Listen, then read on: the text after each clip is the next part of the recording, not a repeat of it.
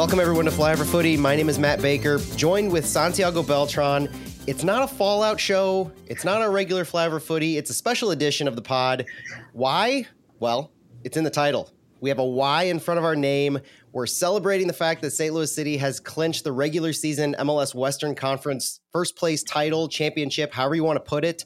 It's an exciting time for City, the first expansion team in the non-shootout era to do this. We've qualified for the CONCACAF Champions Cup, and we still have a match this weekend to preview. So we had planned on doing this pod regardless of what happened this weekend, but thanks to the Sunday night Real Salt Lake 1-0 win over LAFC, it is now a mathematical certainty that St. Louis City will be first place in the Western Conference in their first season in MLS. How about that, Santi?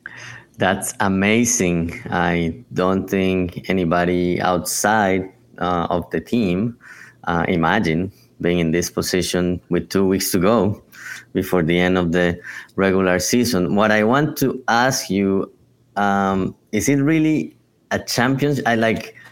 Do you consider it like a conference championship, or what do you think of it? Man, that's the discussion today. We're recording this Monday afternoon, and that is the discussion, right? Some people, some MLS fans of other clubs are getting really touchy if you call us regular season Western Conference champions, as if that phrase didn't exist in general before this. Like, there's apparently the way that some Sounders and RSL fans are talking specifically on some of these comments on X and Twitter and Facebook is that regular season, you can't be a champion of anything in regular season, despite the fact that there's a Western Conference table, despite the fact that there's a first, second, third in the Western Conference, you can't be a champion because there's no trophy associated to it. Right. Well, obviously, we're not going to hang a banner like the Nashville Predators did in the NHL, but I think people are getting a little too touchy here. There's a little sensitivity and insecurity going on by some of these other fan bases, seeing what St. Louis City has been able to do. And I won't lie, Santi, part of it makes me giggle a little bit. I'm here for it. I'm here for the slander of City, saying you can't call yourselves champions. You can't call yourselves title winners of anything. You didn't win anything because you don't have a cup or a trophy to show for it. But there's a lot of consternation from these fan bases. Yeah, but it's still a great achievement. But yeah, I a few friends who are not used to MLS and more soccer in Latin America, they were like, "How is this a championship?" I was like, and to me, it's not a championship. But it's like still like you get first place, you get home advantage. Yeah, it's not a trophy, but it's still something. Well, in that regard, I mean, so I thought of this too. What if real quick, MLS decides next year to say, yeah, we want to increase the prestige of the regular season for the other conference. We're going to give you a trophy. We're going to say, okay, the winner of the overall table in the entire league gets the Supporter Shield, as it should be and as it always has been. But the other conference winner, you're still a first place team. We're suddenly going to give you a small trophy to say, here you go, good job. Would it then be a championship? Is it the fact that there is hardware, silverware associated to it? Or is it the concept of, in history, soccer typically has one table and you have one regular season champion. You have one, in America, you have one playoff champion. And so whatever we're doing is kind of pigeonholing the best of both worlds. But I guess I'm also wondering, at that point, people always say the regular season doesn't matter. And they always say it's just a fight to get into the playoffs. Well, that's also because of the prestige you put on the playoffs, where you're saying the Eastern Conference, Western Conference champions in the playoffs are crowned overall conference champions. They get their trophies. But the seasons aren't done. All it is basically second, third place prizes, or second prize for getting to the cup. You still have an MLS Cup. So I don't know. Part of me just wants something also to show for it. But I'm happy we're here. And I think it's an interesting conversation of, is it just the sheer fact that a cup or a trophy hasn't been created for this position yet, despite the fact that it is first in the standings, it wins the regular season for your conference, and it really goes to show the full scope of what you've been able to accomplish in 32 games so far. Clinching first place in your conference 32 games in is an accomplishment.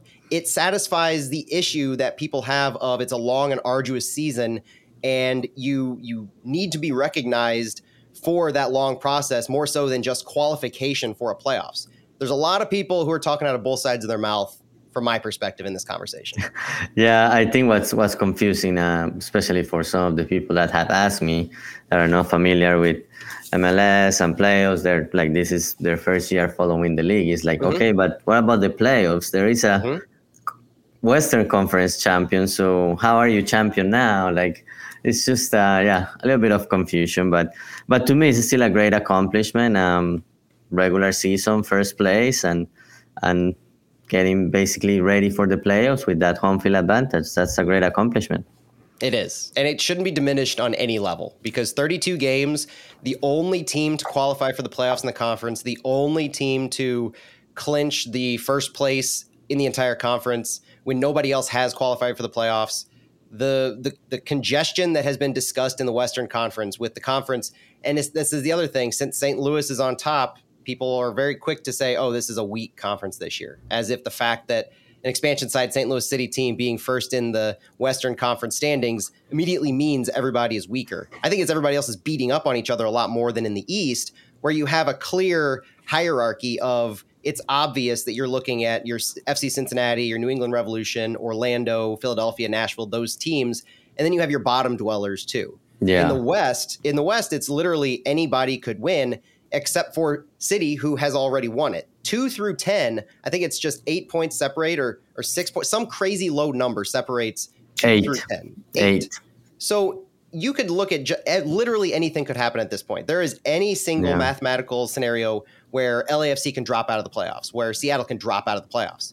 And their fans are having to reconcile with that reality while we're over here putting Y's in front of our names. Yeah. So obviously team number 10 is a little bit separated from number 9. So if you just look at 2 to 9, it's only 5 points. And which team is number 10? Kansas. There you go. Had to get that out there. But yeah, it's just, as you said, everybody is beating each other. Even when you think about City's season, some of these teams, City beat on both games.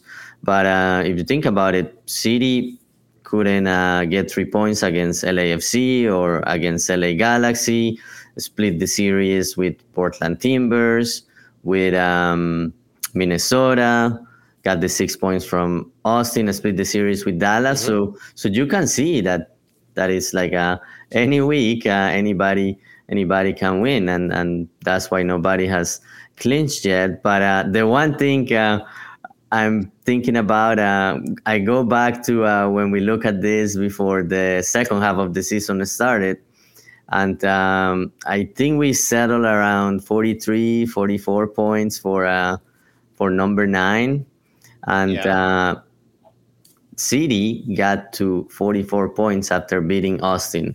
If City had not won any games after that, not gotten any points, it will still be in 5th place. How about that? I think we did pretty well in our predictions, right? Yeah. I think it's gonna be, since everybody's like beating each other and at some draws, like taking points from each other. Number 9, it will probably be closer to 43, 42. I think it'll be on the low end. That's fair.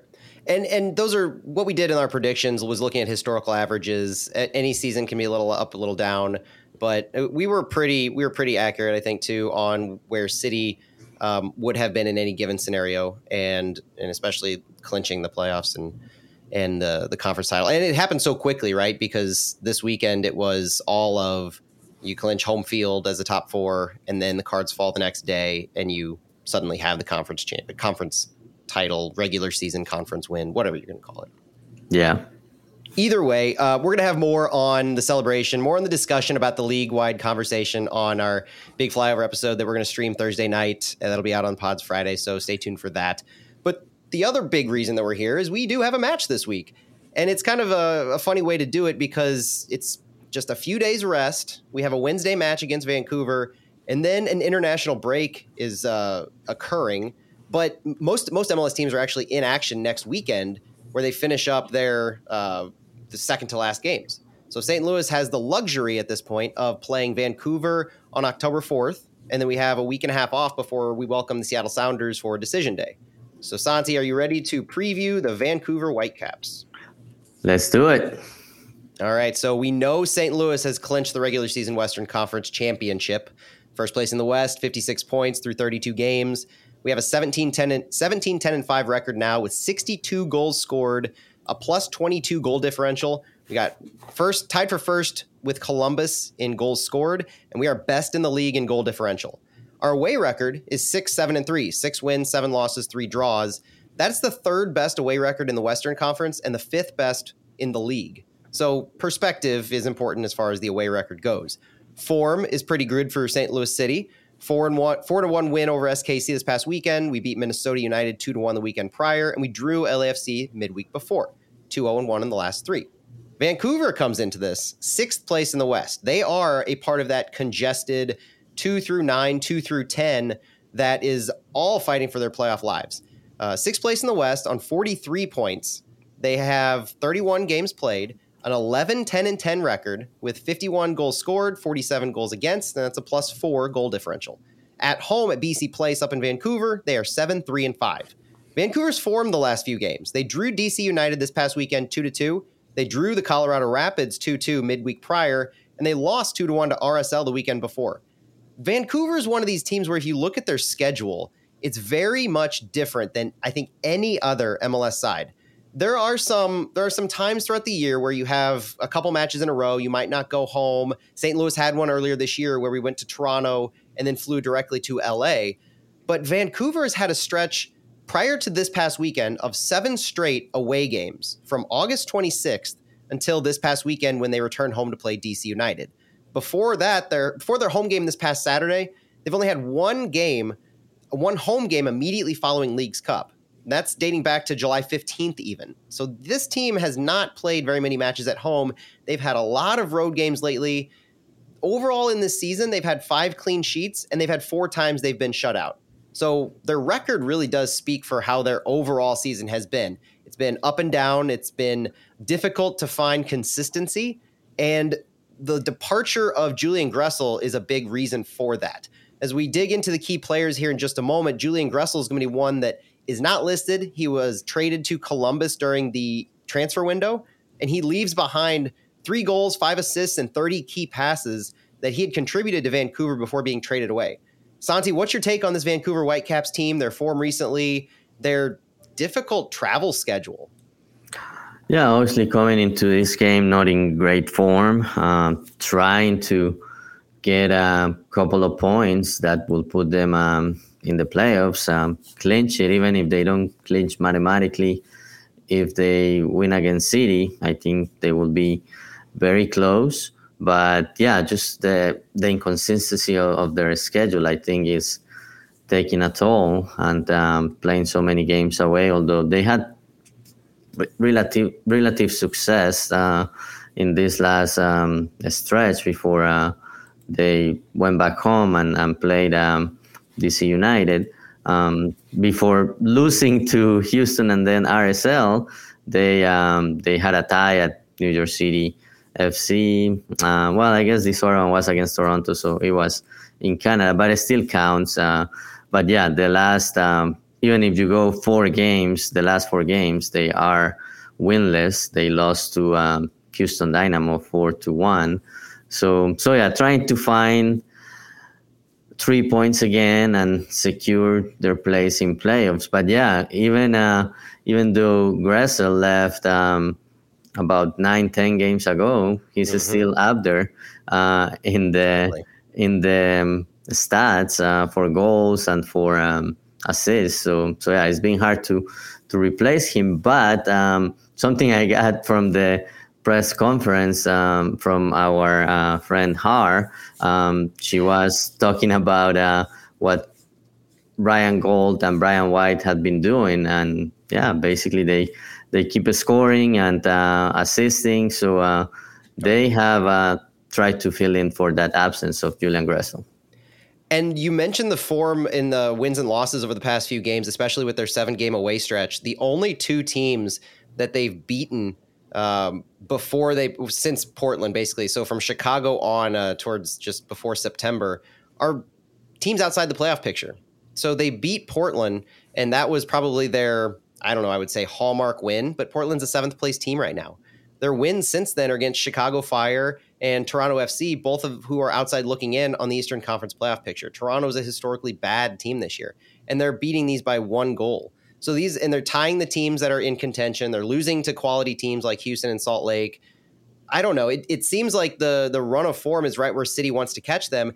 Add on to that fact that Vancouver is one of those teams that plays next weekend. They're in the middle of a 3 games in 8 day stretch. They had DC United last weekend. They have us Wednesday. Then they have to travel again just across the border to Seattle to play the Sounders. That's no easy task. They finished the season against LAFC. So this team is really going to struggle to find wins against quality opponents who are themselves fighting for playoff positioning. You're looking at an LAFC team that is now 4th in the conference. They're potentially about to lose their home field in the first round advantage. Seattle is needing to hold on to that next weekend. And so you're looking at a lot of teams with a lot on the line. And that's one of the big stories that we're really going to get into is St. Louis, what are they fighting for compared to what Vancouver's fighting for? But before we get into the big stories, Santi, I want to pick up on Gauld and Brian White. So the key players that we need to watch for Vancouver, there aren't that many when it comes to contributions to the goal, contributions to creating opportunities, but it really goes to Ryan Gauld, Andre Kubas, Brian White, and we mentioned the impact that Julian Gressel had, but he's gone. And that is going to be felt on their wing because when we talk about the styles of play, think of what Julian Gressel could have brought to that team. But for those who were remaining, goal-scoring leaders are Brian White with 14, Ryan Gauld with 11. The next highest goal scorer on their team is Simon Betcher, the SLU alum with 4 goals. These 2 players, and Har mentioned it on the press conference on Monday, that they call them Batman and Robin up in Vancouver because they're the ones doing all the work. They're cleaning everything up, Gauld and White. Andres Kubas, their central defensive midfielder, leads the team in tackles and interceptions, and he's a designated player. Yeah, so look for number 20, the Argentinian midfielder, to impact some of our buildups and our runs of play. When you look at who's going to hurt us on the offensive side, it's Ryan Gauld and it's Brian White. Yeah. Just they keep scoring and assisting each other and have most of the goals contributions for Vancouver. But yeah, when I was looking at the leading scorers, I was like, oh, Simon Betcher is up there, but I didn't go back and look, but those goals, at least 2 or 3 I remember were from earlier in the season. He had a flurry of goals at the beginning of the season. But to that point, it would not surprise me to see a guy like Simon Betcher at feature at some point. You know, that's the thing with where Vancouver is right now is one of the big stories is their hunger to remain a playoff team. And they're in a very difficult situation to do that. We've talked so many times about City's rotation when it comes to midweek matches, when it comes to 3 matches in 8 days. But because of when we've been able to win games, and you mentioned it earlier, and City put out a nice graphic of all of their wins leading up to setting the expansion team record in the non-shootout era. And all of those teams have been playoff teams at one point or another, or we've beaten the teams we need to at the bottom of the table. I think there's only a couple of matches I can think of, Chicago being the one that jumps out at me, that we lost to that has been a consistent non-playoff contender. Barring that, like we've beaten the teams we need to, and that's why we're in the position we're in. But Vancouver, they're looking at a scenario where they could drop out of the playoff picture with a loss to us immediately, and then they're playing Seattle and LAFC next. They can't afford to do significant rotation because they need their 2 best players. They need all 3 of the players we just mentioned on the field as much as possible. Gauld was even an injury concern going into this past weekend, but he was able to go effectively with a PK goal.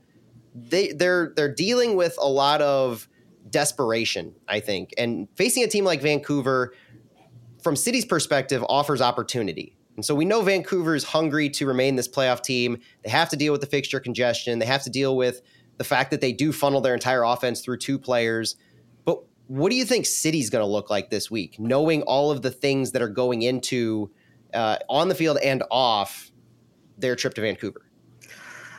Well, it's a midweek game, but the advantage is that there isn't a game next weekend. So I think there will be some rotation, some players that haven't started or played a lot of minutes recently will probably play.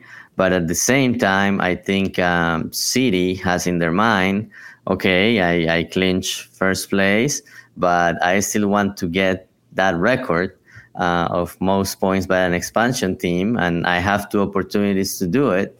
I have one on Wednesday, and then I have a long break, so why not try to go at it on Wednesday with a competitive lineup?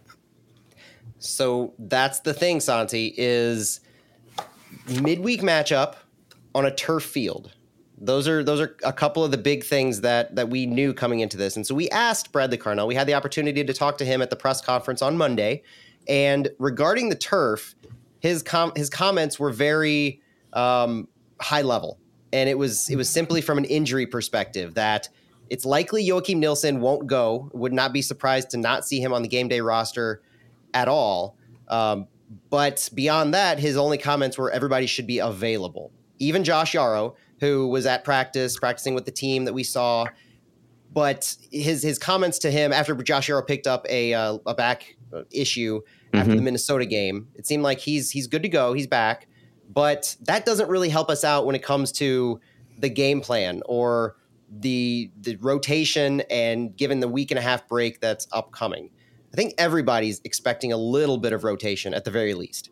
Whether that means letting your foot up off the gas entirely and going with almost a rotated 11 in general, or if it means just plugging and playing a few different players and going all out for the 58-point record that Bradley Carnell has mentioned multiple times. If that's one other thing to keep in mind, it's not that, okay, we've qualified for home field advantage throughout the Western Conference. We are in the driver's seat. We are ready to go. We just need to go into the playoffs healthy and in form, and so we can turn over our roster. Bradley Carnell's mentioned multiple times that he wants to, and he said this directly in the press conference, he wants a record that is, I mean, I think of Hamilton. He wants a record that's going to outlive him. He wants something that's going to stand for more than just one season. He doesn't want to tie the LAFC 57 points. He wants to just get as much as possible so that when people think of the greatest first season of all time in MLS, they immediately think of St. Louis, and there's no other contender. That's the other thing we have to juggle here, in addition to the realities of the match happening just a few days after a pivotal Sporting Kansas match, and the fact that we do have certainty in the playoffs ahead. So we'll talk about our lineup predictions here in a few minutes, but I'm wondering, I'm just wondering how much Bradley Carnell is going to try to pull a San Jose or pull a Minnesota, where he knows, he has faith that no matter who he rotates in, they can perform and maybe even pick up a job again, like Akil Watts in the former and Jake Nerwinski in the latter. But the one thing I will say, I've heard a couple questions, and I do want to address the question of, do you think Carnell will play mostly City 2 players? And I would say no. And the reason for that are MLS roster rules. Once you pass a certain point in the year, the rosters are locked. You are only allowed one affiliate call-up for one game. Now, whether you say for one game, and whether you say that's Johnny Klein and we already did it, and so he counts for our entire season as our one, I don't know specifically. We could have one player, but I don't think that's really what's in Bradley Carnell's mind. We have a deep enough City roster that I think you can expect some of the guys like maybe a Nukvi Thorson, Nico Joachini, who didn't start last game, John Bell, maybe Josh Yarrow, those kinds of players to see more minutes. Yeah, especially City 2 just played their playoff game yesterday. So the guys that you could think, okay, they may get added as that one player, they played 90 minutes for a good amount of the game yesterday. So I would say no. Yeah, and I think most of those questions were as far as showcasing the younger guys, not necessarily just giving everybody rest, but like as an opportunity to give them minutes or prove something. But it's a combination of, they just played, but also I don't think MLS roster rules don't allow for the upward movement of players in that manner. Okay, so the last big story that we have that I want to touch on is Jake Nerwinski in general. He was the player made available at the press conference on Monday. It's his first time back in Vancouver. His quote, when asked by his friend Har from Vancouver, is, I think it's going to be a special moment. I spent 6 seasons. They were my first professional club, the only one I've known up until now, joining City. I owe that club a lot and happy to come back. And we've heard Jake talk about his friendship with Ryan Gauld, the texting that they did before the last match. This is special for Jake. And so I would like to see him start. Of anybody that we have, I think there's some players who are going to push for starting because they're just those kinds of players. They never want to be taken off the field, and we know who those players are. But Jake Nerwinski in particular, despite the fact that, obviously he wants to play all the time, like everybody, it's personal for him. And so he's one of those players like an AZ Jackson who didn't start against Minnesota, and like some of the other players who have played former teams, Indy with Miami, Tim Parker with Houston, those kinds of things that provide an opportunity for kind of a storybook type narrative. Yeah. Nerwinski, I definitely have him in my lineup. And I think it'll be great for him to go back after 6 seasons, being able to play there. I'm sure he will provide a lot of insight to the coaching staff about Vancouver and about White and Gauld. So let him play. And I did love the question that Har asked at the press conference of noting that Ryan Gauld and Brian White or at least she's starting to refer to them as Batman and Robin, and they're trying to get that going in Vancouver because of their impact. Hart asked Jake what his superhero name would be. After completely sidestepping the question, when we asked him to follow up on it, he goes, "Maybe I'll be the supervillain in this one," which I can completely appreciate, and that's just Jake's personality. It was really fun to hear him kind of get into that. And you could tell he's enjoying this, right? It's his homecoming, so to speak, with where he developed as a professional, and it's a nice opportunity that St. Louis gets to go up there, and the focus gets to be on that for a little bit, maybe with a little less pressure than it otherwise would have been, knowing that we've clinched what we have so far. So the hunger's there, the drive's there, but you have to believe that this is going to be an exciting week for Jake. And he started to play in more games and has been doing great. So he picked it up at the right time just before playing Vancouver. So hopefully he will start. All right, let's get into some styles of play, formations, how they might line up. Earlier in the season, Vancouver leveraged wingbacks, and that was probably because of Julian Gressel and what his impact to the offense was. They had 3 center backs. They used wingbacks. It was kind of the same formation that Jake ran when he was there, where they would leverage him in one of the corner center back roles.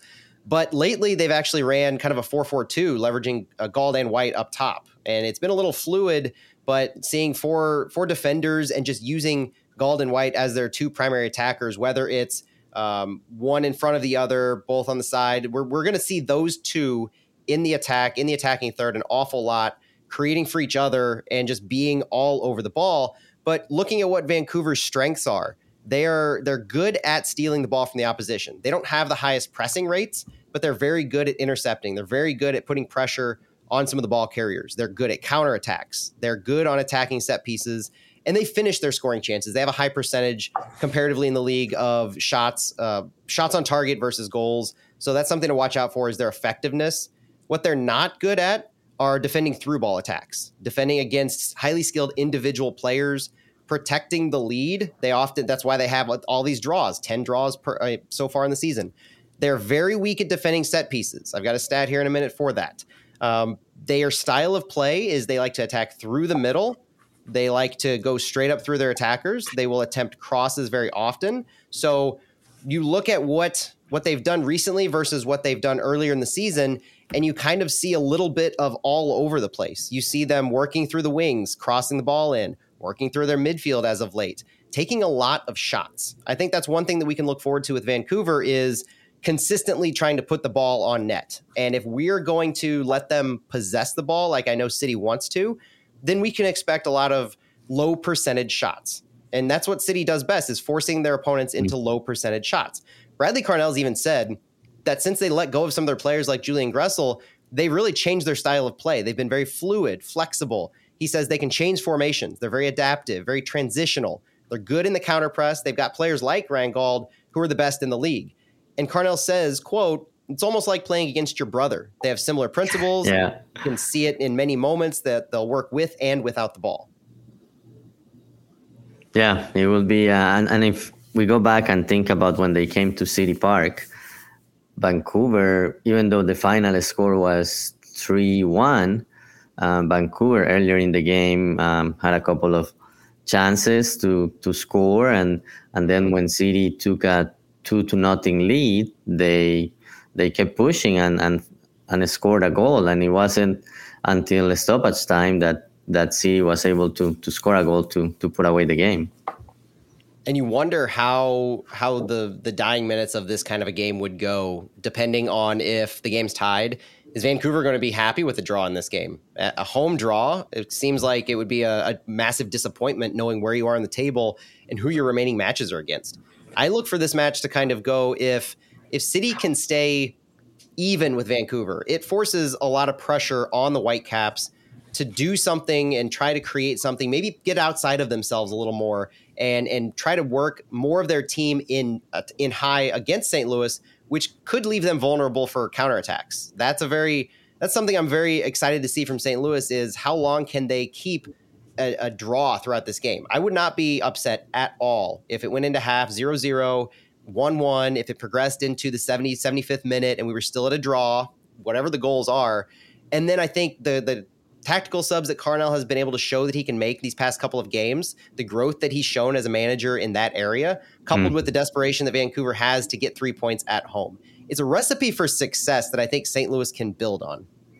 Yeah, so good chance to get 3 points, probably late, as you were saying, and break that record. And then you go on a break, you give the team some days off, and then get ready for decision day, and then going into the playoffs a week later. That's right. Got a couple of stats before we get into our lineups and our score predictions. Looking at what we can expect from Vancouver Whitecaps on the press, we know that St. Louis is among the absolute lowest in the league in PPDA, passes per defensive action, showing how many passes a team allows the opponent before making a defensive action like a tackle interception. The lower means the more press you have. So St. Louis is third lowest in the league, right wedged between Atlanta and LAFC with just a 0.1 difference. I mean, we're talking minuscule with these top teams here. But Vancouver's 14th, right next to the Houston Dynamo. They don't press as often, they don't press as high, but they won't let you work the ball in to their attacking third without trying to make a move. It's that kind of an offense. They'll play the ball in the mid quite a bit. St. Louis is also the most direct team in the league, second fewest passes per sequence. I did enjoy against Sporting Kansas where we had one sequence at least where it was 10 plus passes. So that ability for St. Louis to build up and to create with the ball on the ground to one of Vancouver's deficiencies, which is allowing through balls. That's been a somewhat of a surprise for St. Louis City lately, and that could be something to watch for. But Vancouver's 12th most in the league in direct play, 10th most in passes per sequence. So they are going to possess the ball a little bit more. They average about 49% possession. St. Louis averages 44%. So if we can edge them above 50%, I think that leads us to where we want to go. And it makes Vancouver play a little less direct, move the ball around a little bit more than even they're comfortable with. Where I think there's an interesting advantage for St. Louis also is on set pieces. St. Louis leads the league in set piece goals with 15. Vancouver has allowed the most set piece goals this year with 14. There's a very interesting opportunity here for Edu Leuven to be the star of the show, Indiana Vassilev to be the star of the show, and to really take advantage of earning fouls in some of those dangerous areas that we know St. Louis is so good at. Yeah. St. Louis hasn't scored in a set piece in a while, so it's due for another one of those. And yeah, with Vancouver being one of their weaknesses, I think there is a good possibility for City to focus on that and maybe score a goal or two. And the other one that it's important to me, you were also talking about Vancouver being weak with through balls, and City being so direct. I think that's going to be another key for this game. Yep. Santi, you ready to go into the lineups? Let's do it. All right, I'll start. And this is a close your eyes and throw a dart situation because the only thing Bradley Carnell has to go off of for us is everybody's available, minus probably Nielsen. So with everyone available, with it being an away match, being 2 points off of the number he keeps calling out, knowing we have Seattle at home, and that can be targeted for a win as much as you can target either one of these. this might be a game where we're happy to take away a point. Well, who do you roll out in that scenario? I went back and forth on Berkey and Lunt. I wouldn't be surprised with Lunt, to be honest. Nobody should be surprised if we see Ben Lunt in net. It would be his last opportunity to intentionally see MLS minutes this year. And I think that's viable. So I'll go with it. I'll say that Ben Lunt gets this start. My back line is going to be Kyle Hebert, Josh Yarrow, John Bell, and Jake Nerwinski. Massively rotated, minus Jake. Still want to see him in for all the reasons we mentioned. Kyle Hebert, I like that Chris Gebhardt in the chat mentioned as a Canadian, that would be an interesting opportunity. Also kind of maybe an interesting opportunity to showcase Kyle Hebert, whether it's at left back or center back. Canadian teams in MLS are rewarded for signing domestic players. They are valuable on their roster. And when Hebert was in form earlier this year, there was conversations about how long he might be on City. Could he be an opportunity for a trade piece with all of our depth on the back line? That's a topic for another conversation. Let me stay focused. Hebert, Yarrow, Bell, Nerwinski. I've got Akil Watts at the 6. I've got Edu Leuven in the midfield because it's Edu Leuven. Carnell even said that he was talking about playing this week right after the previous game. I can't see him out of the lineup. I've got AZ Jackson, Jared Stroud, Klaus, and Nico up top. I wavered so much about AZ and Stroud because I could easily see Nukvi Thorson in there. I don't quite see Rasmus Alm there yet, but I could easily see Indiana Vasilev. Yeah, so here's mine. I also debated between Berkey and Lund. Even before we went live, we were talking about, I was mentioning even Michael Crick, if you want to give him a chance to get a start, this could be it. But I'm sticking with Berkey. And then backline, basically same as you, Nerwinski, Bell, and Yarrow, and then Kyle Hebert. Midfield, I have Jabulo Blom, although I don't think he will play the whole game. We'll probably see Akil Watts at some point. And then I have Basilev, Celio, and AC Jackson. And up top, I have Klaus and Nico Joaquini. I really like that midfield. I would love to see Celio. I would love to see Indy. I would love to see Celio and Nukvi Thorson. I could probably call up about 5 different variations of a roster and a lineup that I would be pretty satisfied with. Yeah. Both from, I think they would be competitive and it would be fun to see these players run out. I like Celio. I like Nukvi Thorson a lot. And I think getting them more time out, more of a run of play, whether it's Nico as the sole striker and then you have Nukvi Thorson on the left, Celio on the right, whoever you want in the middle, like Indy or AZ. Like there's so many opportunities, so many options. We got to make sure we have these written down, Santi, because with so many possibilities discussed, we got to hold ourselves to if we happen to get it right or if we go 0 for 11 for the first time all season. 0 for 11. Yeah, we'll see. Well, we have different keepers, so one of us is going to be wrong there. Did you change it? I changed it. You changed it to Lund. Okay. Yep. Beginning of the show, I definitely had Berkey, but as we're talking, I talked myself into it, and that was my official one. All right. Score prediction, Santi.